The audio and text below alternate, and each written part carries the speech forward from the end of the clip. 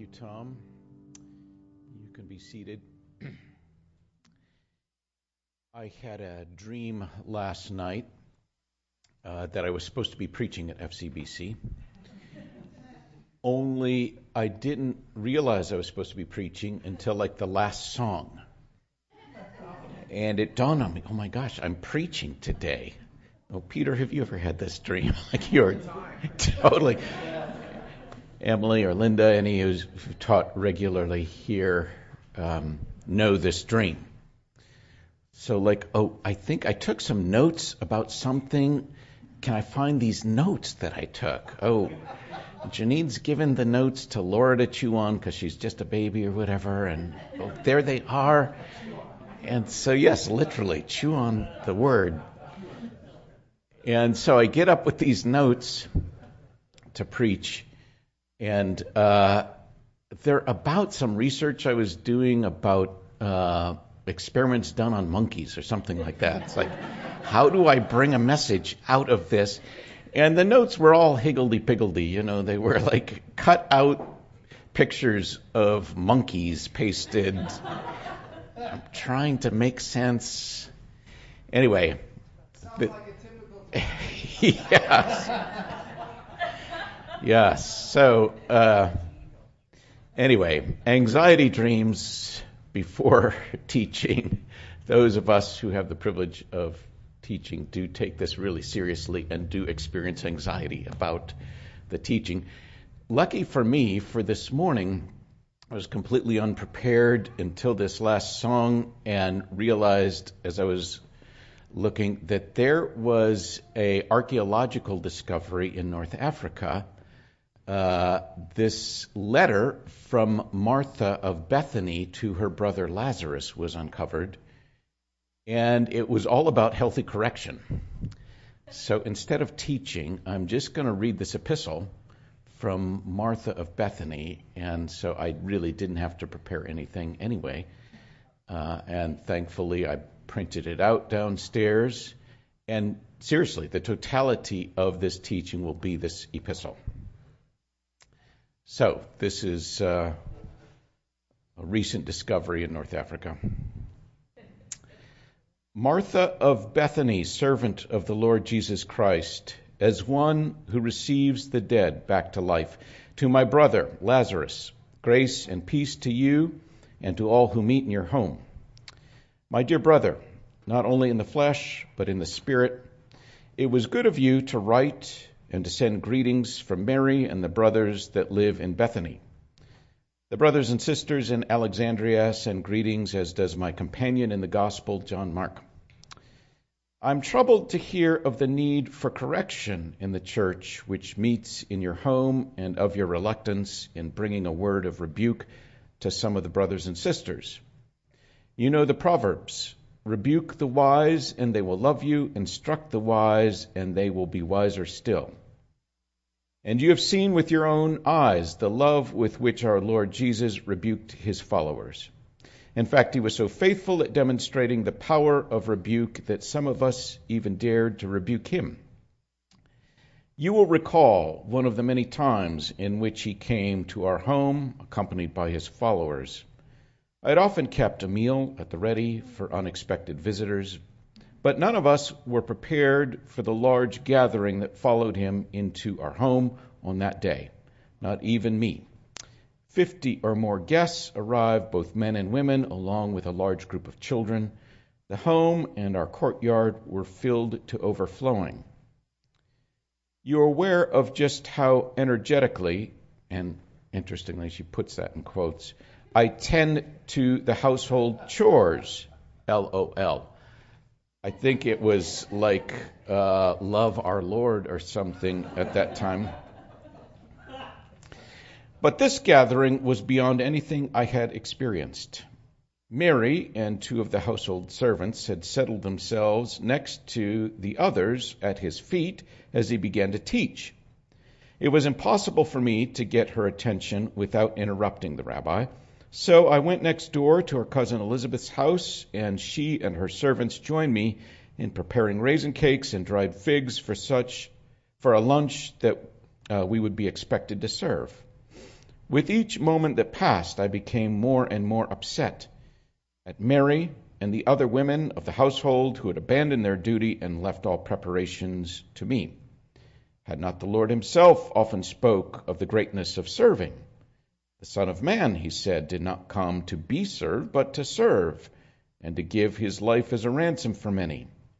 Was I not taking after the Messiah in my preparations? And was not Mary acting as one of the Pharisees or teachers of the law, sitting and doing nothing but listening, while the guests that overwhelmed our home were left without hospitality? At one point, a group of children ran from the courtyard through the kitchen where me and Elizabeth were working. They upset a tray of cakes and tipped over one of the water jars. You recall how the rabbi allowed the chaos of children to whirl about us. She used a smiley face emoji here. But this was the sort of behavior even he would address. I was certain. Children wreaking havoc, the lack of servanthood in my sister, the need for generous hospitality, these were good and godly concerns. So I found my courage and interrupted the teacher. Perhaps he would use this occasion to bring a teaching on servanthood by correcting my sister. I could imagine, as was often the case with him, he might simply stand up and begin serving, teaching by example and shaming Mary for her disrespect of our guests. Lord, I said, forcing him to stop his teaching. He looked over at me. The heads of all seated in the room looked at me. Don't you care that my sister has left me to do the work by myself? Tell her to help me. Of course, if I had really ever listened to his teachings, I would have added your name to this demand as well, dear brother. LOL. I knew that it was bold to address a Savior like this. Some of our neighbors shifted uncomfortably at this rebuke of Jesus, you may recall. For me, a woman to address a great rabbi so directly was a breach of propriety, and ordering him to tell our sister to help me was an anathema. But he had made so many of us women bold by the way in which he welcomed our voice. I was not afraid and was confident in my opinion and my demand. Do you remember what happened next? Mary was mortified. She began to get up and urge the servant girls to do likewise, but Jesus motioned for them to sit back down. Then he got up from where he was seated and crossed the room. I knew in my heart that this was the moment he would take up the towel and basin and undertake an act of servanthood, like wash the feet of our guests, another chore Mary had abandoned. But he simply came near and spoke my name, Martha.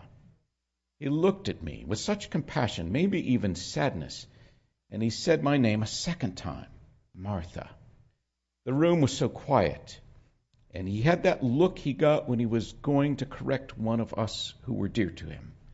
It occurred to me that I may have miscalculated.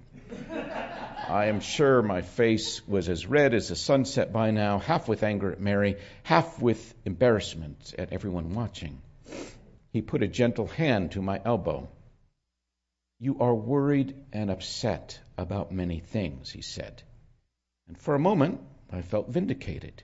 He saw how upset I was, how burdened by all the work. Then he said, but few things are needed, or indeed only one. At this point, I wondered which one task he might say was needed, preparing the cakes or washing the feet. But then he continued, Mary has chosen what is better, and it will not be taken away from her. It was as though Jesus was looking right into my inner being. He was not rebuking me for interrupting his teaching. He suffered many interruptions over our years together without concern. It was not that he was correcting my desire for serving our guests. This was good, even if it was not the better. It was the heart of selfishness he spoke of, my obsession with service, as I was blind to the selfishness that lurked within. I was trying to take something from Mary. I wanted to take away her freedom to sit and learn at the rabbi's feet. Jesus wasn't mad that I was fixated upon serving others over all else. Even learning from him, this fixation with work has been a lifelong issue God has been working on slowly and gently. It was that I wanted to take away from Mary the freedom of setting aside work for him. I was stealing her purity of heart and hunger to learn, her joy in quietness and trust. It will not be taken away from her, he had said. My instinct, of course, was to defend myself. Jesus Christ, I thought to myself. Remember how his name was not a swear word back then? LOL. I'm getting sick of the LOLs that she keeps littering this with. I was only doing what you had taught us to do, looking not to my own needs, but to the needs of others. But I held my tongue. I knew there was something about my desire to serve that was good, but I chose to let his words sink deeper. Mary has chosen what is better, and it will not be taken away from her. The rabbi was calling me to become my true self, calling forth the divine image inside me, which would celebrate Mary's freedom from the conventions of women serving while men learned. I was like the older brother in his parable of the prodigal son. Few things are needed, he said. Remember his teaching on how the entire law and the prophets could be summed up in just two things: love God, love neighbor.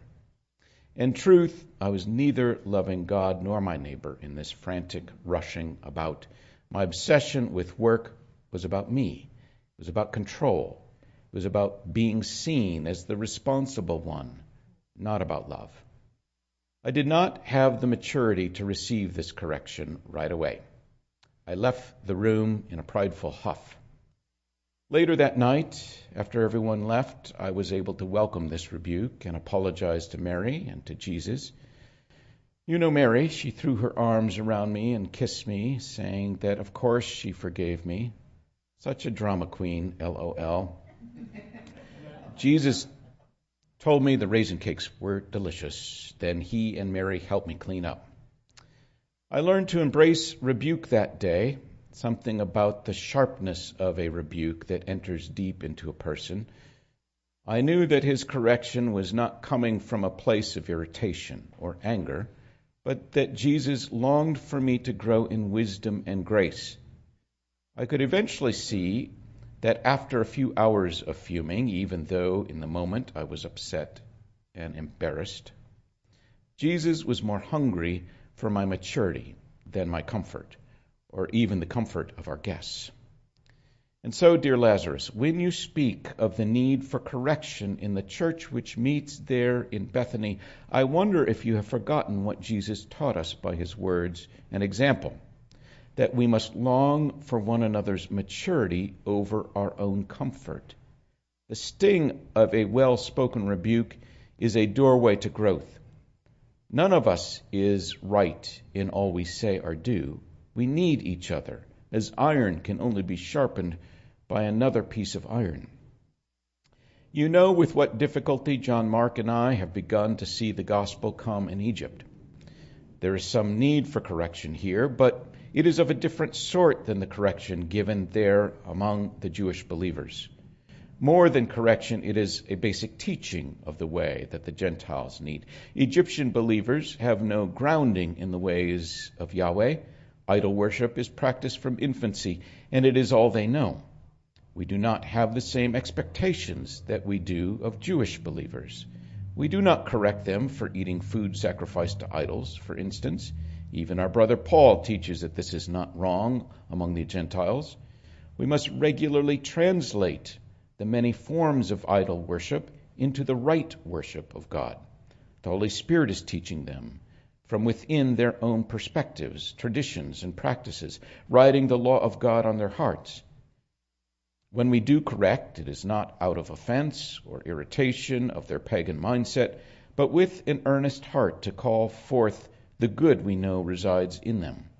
We must treat the Gentiles who are new to the faith with understanding, imploring them not to consider us gods and offer sacrifices to us when we heal the sick or bury their dead with articles for the afterlife, as if God will not meet every need of those who fall asleep in Christ.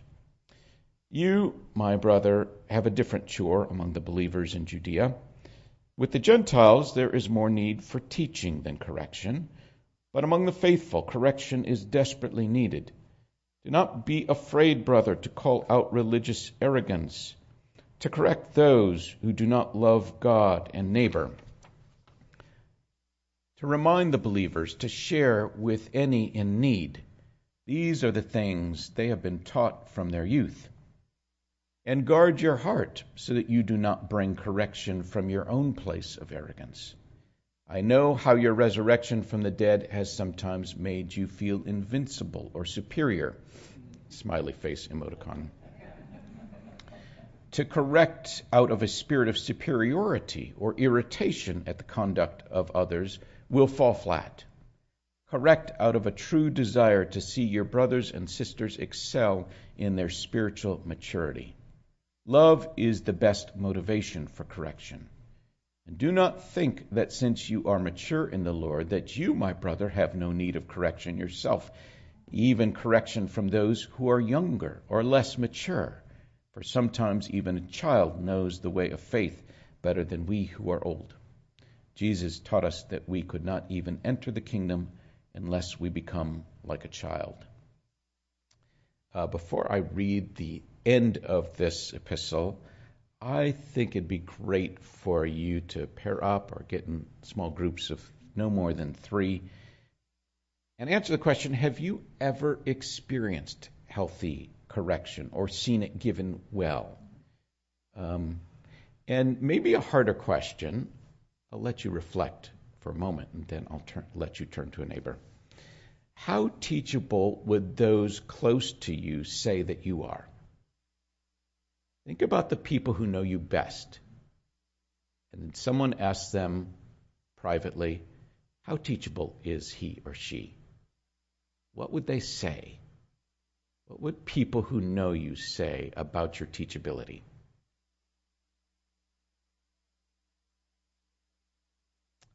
Okay, take a moment, pair up or groups of 3, talk about ways in which you've experienced or seen or maybe given healthy correction. And then you don't have to share how teachable those close to you would say, although if there's someone close to you who knows you, you might ask, how teachable would you say I am? And, that's a question where you push through the politeness and courtesy, which has its value. I think correction with courtesy is always a good thing. But there's a sharpness to correction that's required to get through the armor that we put up and really enter. And sometimes it's like through the side that those things come in, like Nathan with David. There's a story about Nathan giving this story to David about a poor guy who's got this lamb, and a rich neighbor takes it, and David's enraged, and then it's like, you're that guy. Boom. It's like he uses a totally different story to get around to the back door for David to see his own wickedness and hardness of heart and stuff like that. So sometimes it requires that back door. So turn to a neighbor. How have you seen healthy correction? Have you experienced it? Have you given it?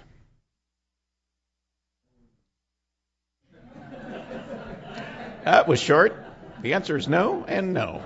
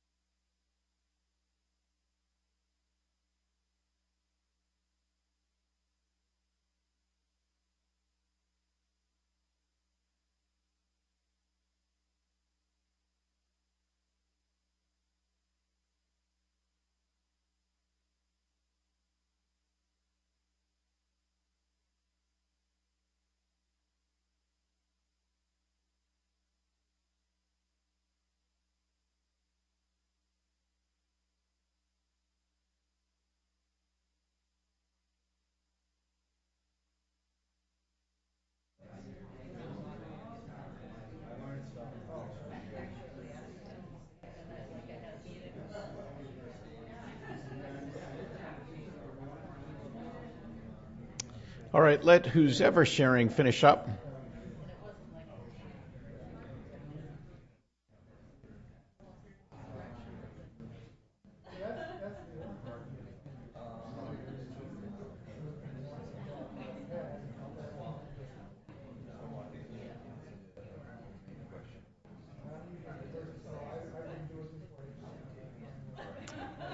Okay, I'm going to read the last little bit of this epistle and send us on our way. This is how Martha ends her epistle. Finally, dear brother, teach the church there to welcome the feeling of regret. One who has no regret is one who has stopped growing. Regret is simply a sign that you are learning. When Jesus first rebuked me and I put up a wall to reject his correction, I pushed regret away because I did not like the feeling. But when I let his words in and set aside my defensiveness, I was able to embrace regret. I was embarrassed at my pride being exposed. It is the sting of that rebuke and the regret that followed which has kept me vigilant. I'm quicker to see my pride, to acknowledge its hold on me, and to turn from it. Instruct the believers there to invite correction. Better to ask a trusted brother or sister how one might improve their character or whether a sin has been observed in them than to need someone to run into it and point it out. And when correction comes, teach them to take the rebuke seriously before dismissing it out of hand. Indeed, some rebuke may come tangled up with other things, but almost all rebuke from a friend reveals a sin which needs to be addressed. I, Martha, your sister, write to you with the affection of a co-laborer in the gospel and true servant, she puts in quotes, smiley face emoticon, of our Lord and of his church. He is risen. And she adds this P.S., and so are you, LOL.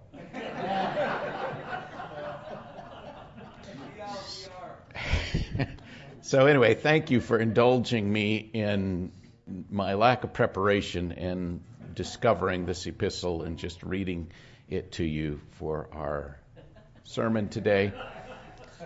And I pray you take her words seriously, that correction is a gift.